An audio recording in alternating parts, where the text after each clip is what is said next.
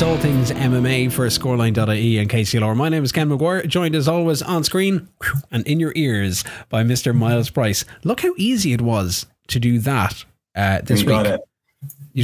We just got this thing down. How are you, sir? How are things? Yeah, good. Yeah, week's going really well. Just finished a bit of an old training session there earlier on. So yeah, very good. You had a couple of guys fighting. We mentioned it last week on the podcast. You had a couple of guys up the north. You were back up to the Devonish, I do believe. The wee north. Yeah, how did things go? Good. Cale won by rear naked choke. Unfortunately, Lee and Thomas lost. But, I don't know. I wouldn't say unfortunately. I'd say that in winning or losing, you learn a lot about yourself. It builds character. So fair play to the lads. They're the 1% at the end of the day to go in there and challenge themselves and fight in a cage, So there's a lot to be learned from it. It's all part of the journey. It was all their first fight. So Cale just came out with the victory this time, Nice. And while we may have suggested it before last week or the week before, is there plans for any more? Have you got any more competitors out between here and the end of the year, or was this a kind of a? I know Paul had been out in the last couple of weeks, and then with the three lads out at the weekend, that kind of made for a busy couple of weeks. Yeah. So in December we have Cale, Maddie, Paul, Thomas. There's definitely a few more guys there. I just can't get them at the top of my head right now, but they're there. We have a lot of lads fighting on that day, basically. They're there anyway. Good stuff. More power to them. We've got plenty of things to talk about and touch on this week. Obviously, what we want to do, because today is Wednesday. UFC 280 is coming up at the weekend.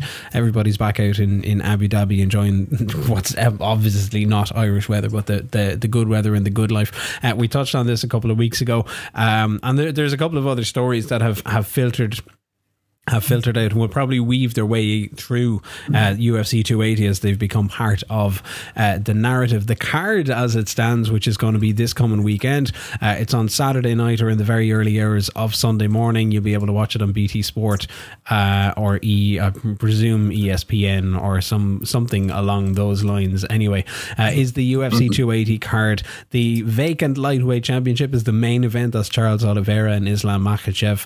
Then we're going to see the bantamweight title up for grabs. Aljamain Sterling as defending champion against TJ Dillashaw, who's getting a shot at his old belt.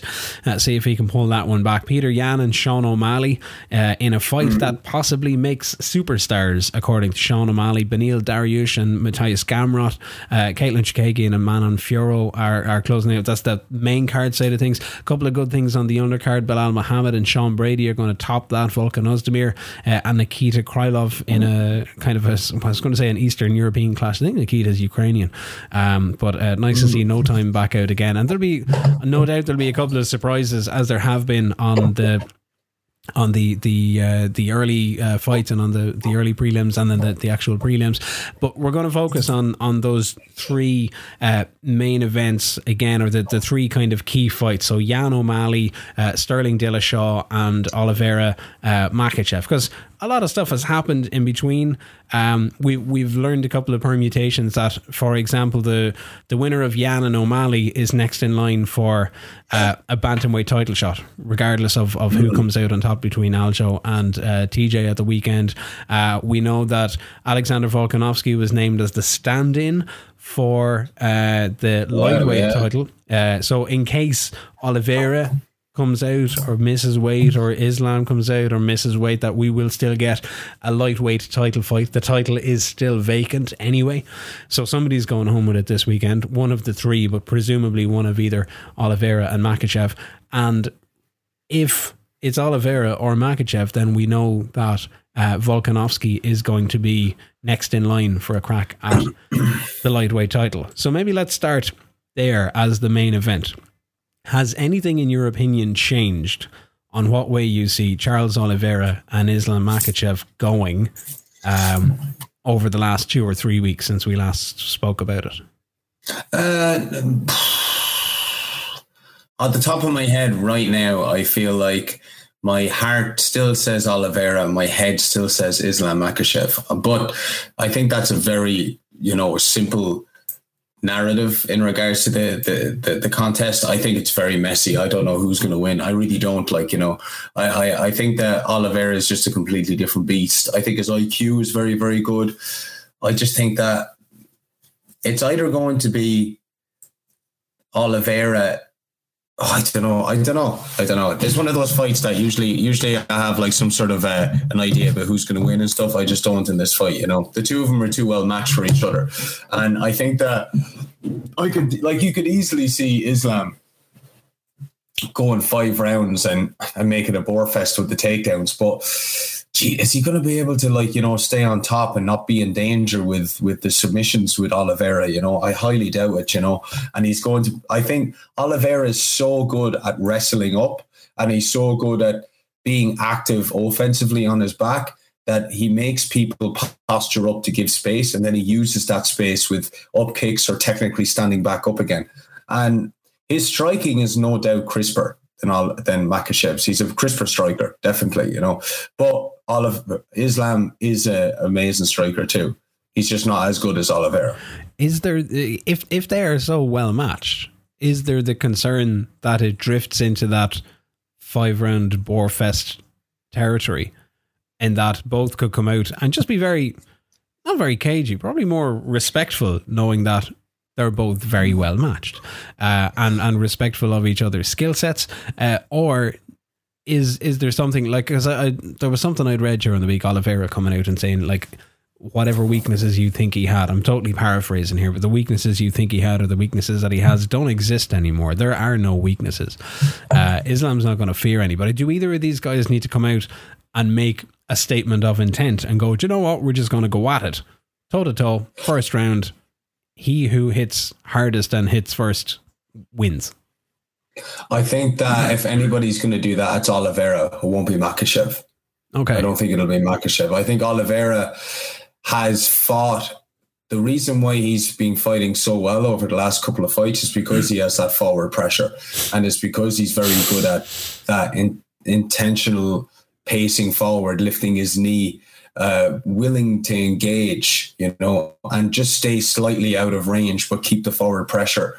I think that's the change in Oliveira. I don't think Islam's actually a little bit more of a calculated athlete compared to Oliveira.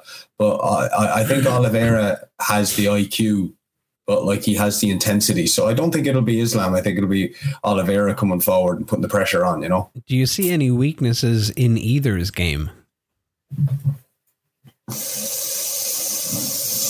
I think the obvious, maybe Oliveira might regress. Maybe he's gone through some personal stuff over the last fight camp. Maybe he's worn out of being a champion, and maybe something has gone on where he might automatically regress back to just wanting to give up in a fight. The many factors that come into that. That could happen. It's psychologically. Islam, I don't think he has that, to be honest with you. I think he's pretty calloused in his mindset. I think that skill wise, oh man, I think Islam could get caught by Oliveira striking. Definitely. I don't think Oliveira is able to submit Makhachev. I also don't think he's able to take him down, but I do think that he has the skill to get back up to his feet, to make enough threats, enough wrestle up attempts to strike and finish Islam. Islam can finish Oliveira, I think, kind of anywhere, really. I actually think he can. I think he can.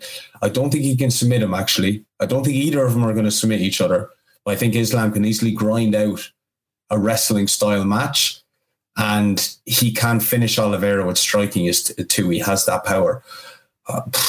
Man, I don't know. Is that in that kind of Khabib style, where it was like, I'm just gonna out wrestle you and frustrate you, and I know in the back is like, when I need to strike, I can do it.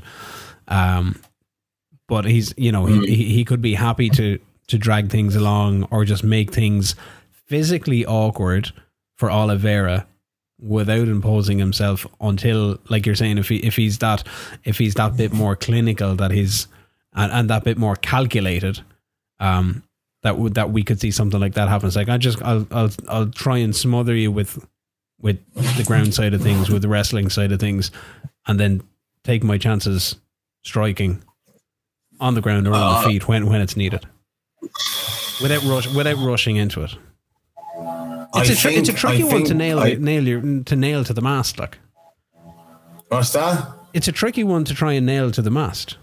It is really tricky. It's because they're so well matched, and the two of them have been very dominant over the last couple of fights, and as I was saying about Oliveira, like, you can't disregard who he is now from who he was before. What's that quote? Don't remind a man of his past if he's trying to change right now. You know what I mean? And like, he's doing enough of that himself. Like, he knows the person he was before, but he also has developed into the person he is today because of that person in the past. So I think Oliveira is the working man's hero. I think he's very resilient, and I think that.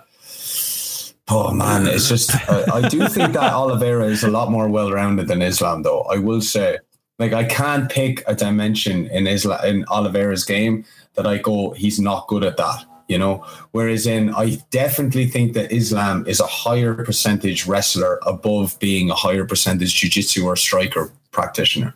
Yeah, so I think Oliveira is the all-round package. I think Islam is extremely good at wrestling, but if you had to pick something that he could potentially get caught with against Oliveira, it would be striking or jiu-jitsu.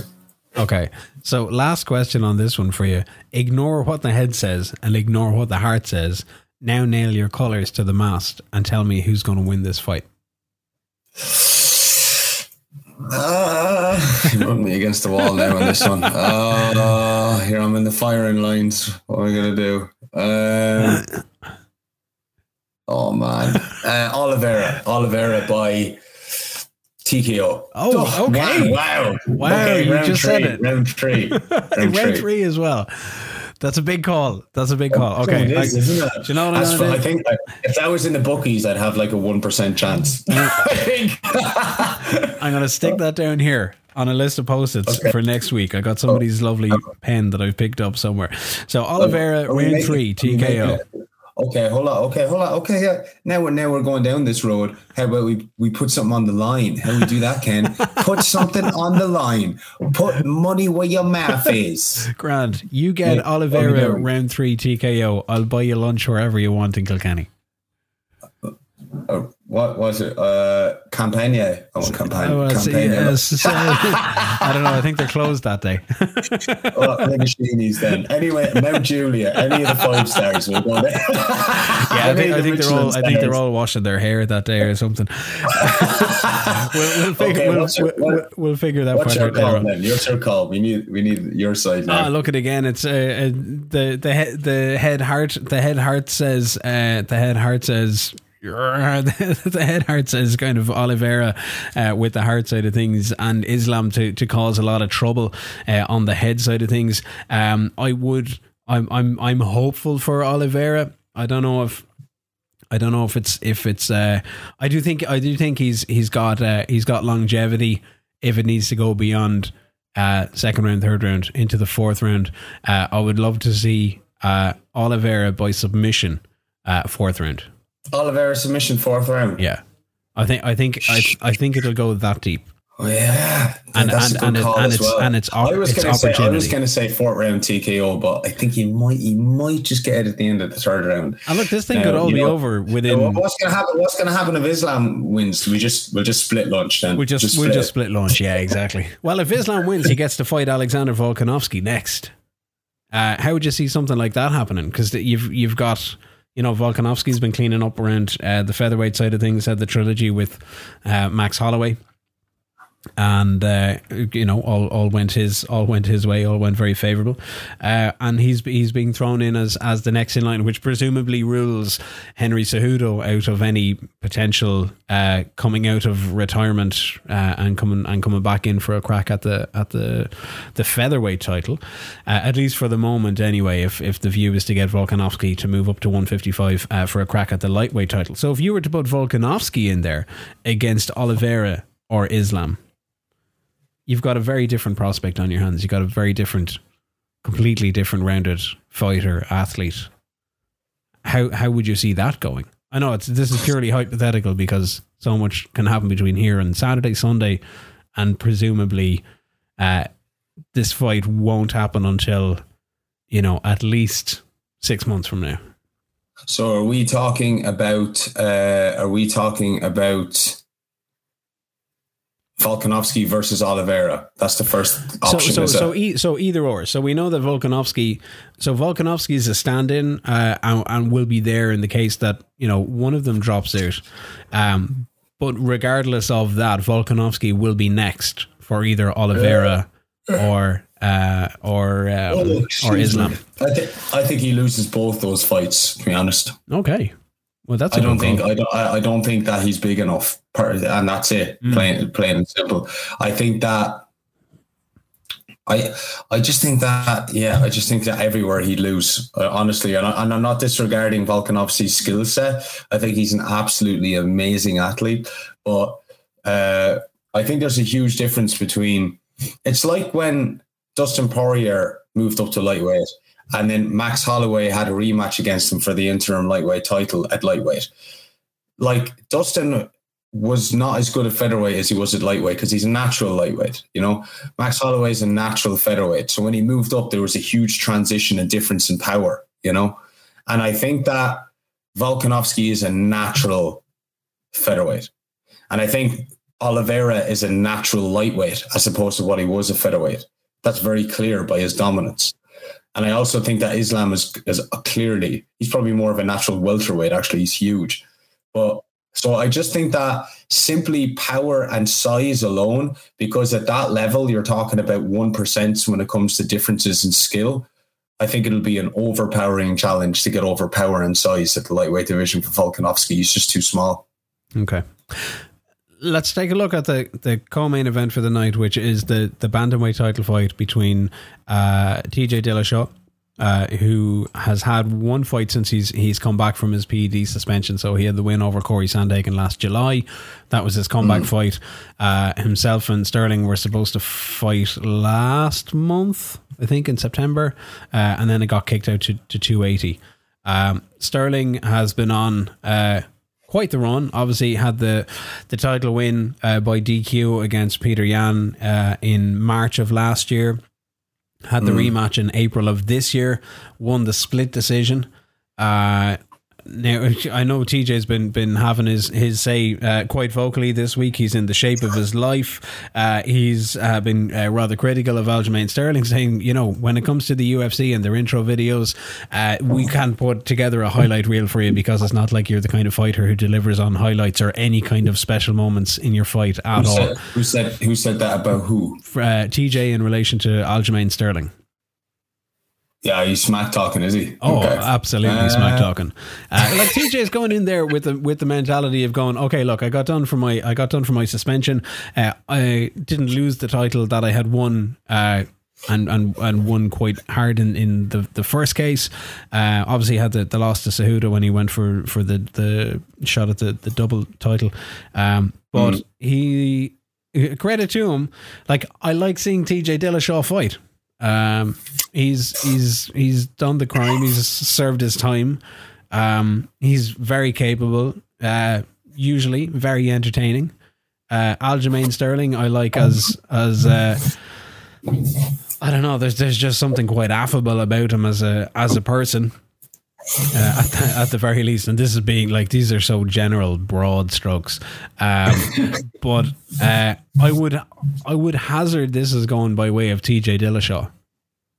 Yeah, I'm on the same boat as you there. Like, I just feel like that TJ is a little bit more well-rounded, and I think that he could break Sterling.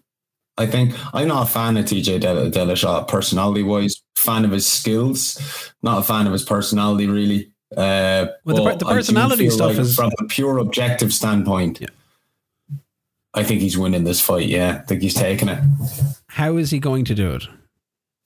I think he'll probably. I think it's another tough one, really. I think quite possibly that he'll finish Sterling in the 4th round. I think it'll get to the stage because Sterling does have an old cheeky habit of gassing out. He does. Yeah. You know, he tends to fade in the later rounds, and he tends to blow his gasket. I was going to say something else. Blow his gasket a little early in the fight. So I think that's probably going to happen in the contest as well. He might give it everything to win the first couple of rounds and then coast the last few, which is, if I'm mistaken, that's kind of how it went with the Peter Yan fight as well, wasn't it? The second fight, where he kind of won the first 3 by taking the back, and then he kind of coasted along for the last 2. Mm-hmm. I think that could happen again. Like you watched the countdown earlier this week. TJ was on the countdown saying that Sterling doesn't have the mentality that he has, that he's going to bite down on the mid piece, that he's going to beat the shit out of you. He says that Sterling, as a fighter, while he doesn't have any concerns about him, is a fighter who is willing to give up. He sees the quit in him.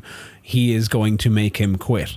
He's not worried about, what's going to happen. It's like TJ sees this already as a complete mismatch. Yeah, I wouldn't say it is a complete. I think that's probably his ego. He's probably being a bit narcissistic there, I'd say, which is dangerous, but also rewarding if you're kind of like so invested in it. It's also dangerous. I think that, you can't underestimate somebody who is a champion, and somebody who has come back from a very resilient situation with the first fight against Yan and his criticism. It showed a lot of character. I think that showed a lot of character for Sterling. And I was surprised by the outcome as well. So I'm not going to underestimate him. I think that goes in a way. We're kind of in the same category as the Charles Oliveira debate. Like, oh well, he's given up before. Yeah, but what about the man he is now? Do we have to keep picking out the negatives all the time? You can take it in consideration, but I wouldn't hold too much weight on it. And I don't think either should TJ if he's smart. Unless he's probably just playing mind games. He's probably just playing mind games. Maybe he truly believes it. Maybe he doesn't. I think he actually believes it. I think he's the type of character that would actually believe that. But I don't think that he's. I don't think that's a smart game plan. Yeah, and we shouldn't. And please don't take this in that I'm trying to take anything away at all from Aljamain Sterling. Absolutely not. I think going in there as a champion who won the belt and then defended it. And then obviously he's had those couple of good wins. He's had the wins against Corey Sandhagen, he had the win against Pedro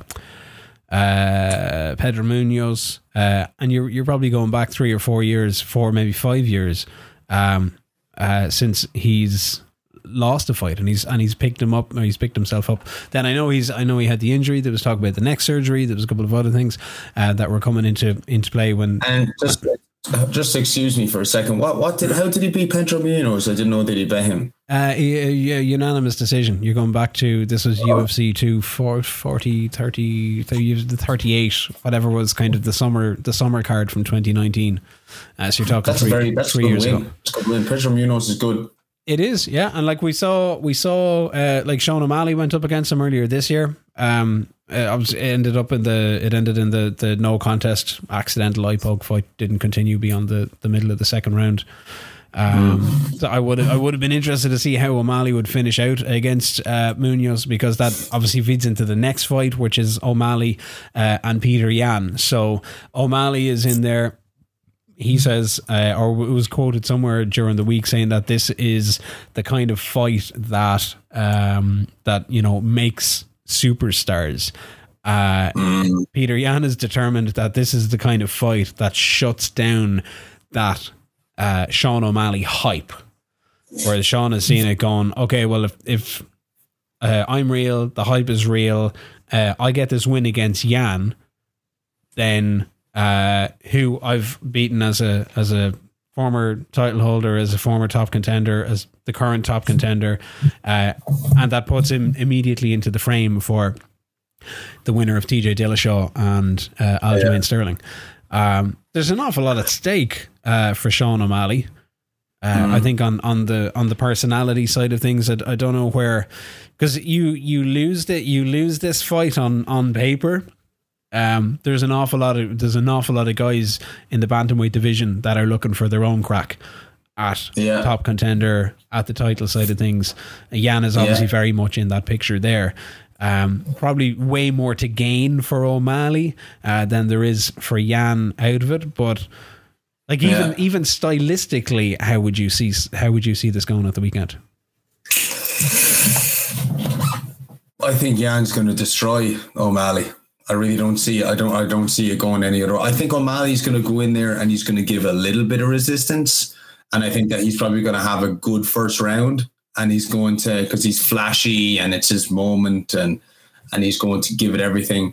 And you look, it's a chaotic environment. In my opinion, is that Peter Yan is a bit of a step up far too soon. And you know, while we're on the topic of kind of egos and narcissism a little bit, like O'Malley's like that too. You know, his bravado, his self-esteem is very high. But also he doesn't take responsibility for his failures, his shortcomings. He's, you know, a little bit delusional, you know, he's very showy and bravado. So at the same time, if his self-esteem is high, but he cares so much about what people think, that he has to have the cool tattoos and the flashy hair and the, you know, and the car and the lifestyle, you know. So there's a weakness to that too. You don't hear a lot about Peter Yan's kind of lifestyle. He's just a hard worker. He's a grafter, you know. So I think that he's a little bit delusional, Sean, as well. Like, I mean, to come out with that last fight against Pedro Munoz and to say that Pedro Munoz was looking for a way out is insanely immature and delusional. Yeah, so I think that if he brings that mindset into this fight, he's going to pay a harsh price, because Peter Yan, his nickname should be the computer, because he reads you, he figures you out, and he makes you pay. And he's extremely good fight IQ. He's one of the highest fight IQs in the game at the moment. Him and Charles Oliveira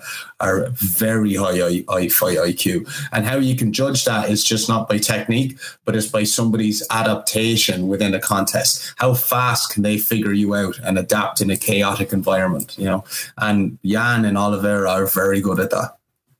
That's a fairly solid summation of what may happen at the weekend. I like it.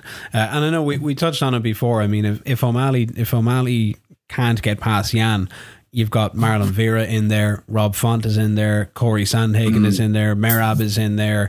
You mentioned Pedro Munoz is in there. I don't think Dominic Cruz is going to get a tilt at the bantamweight title again, but he's still knocking around there somewhere in the rankings at least.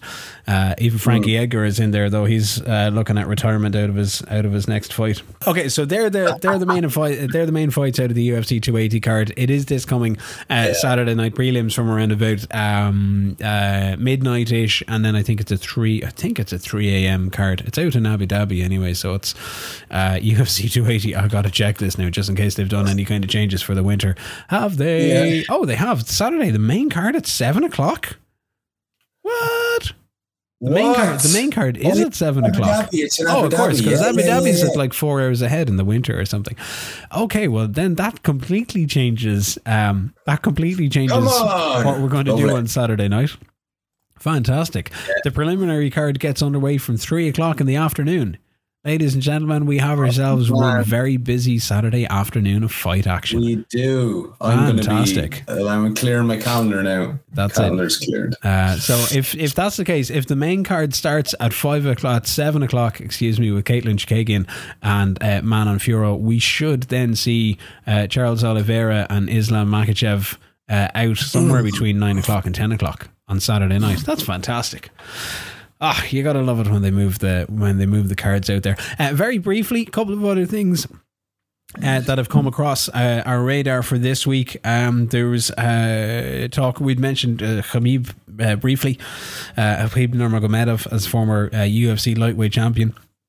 A couple of things. We spotted that Javier Mendez who you know quite well, has suggested that Khabib is very comfortable as a coach, isn't making any plans at all to return to the fighting side of things, nor should he, I think, at this stage of going. But we did hear from Khabib that he reckons that Tony Ferguson, now is the time to call it a day. Done and dusted. He says or suggests that he's fighting for money with California-based fighters. And maybe you've experienced this, or you know from your dealings with the guys in California as well. On the tax side of things, it's quite mad. 50% of your winnings can be squirreled away in taxes. So the big sounding paydays aren't always as big sounding in reality as they are on paper or to a fan's ears.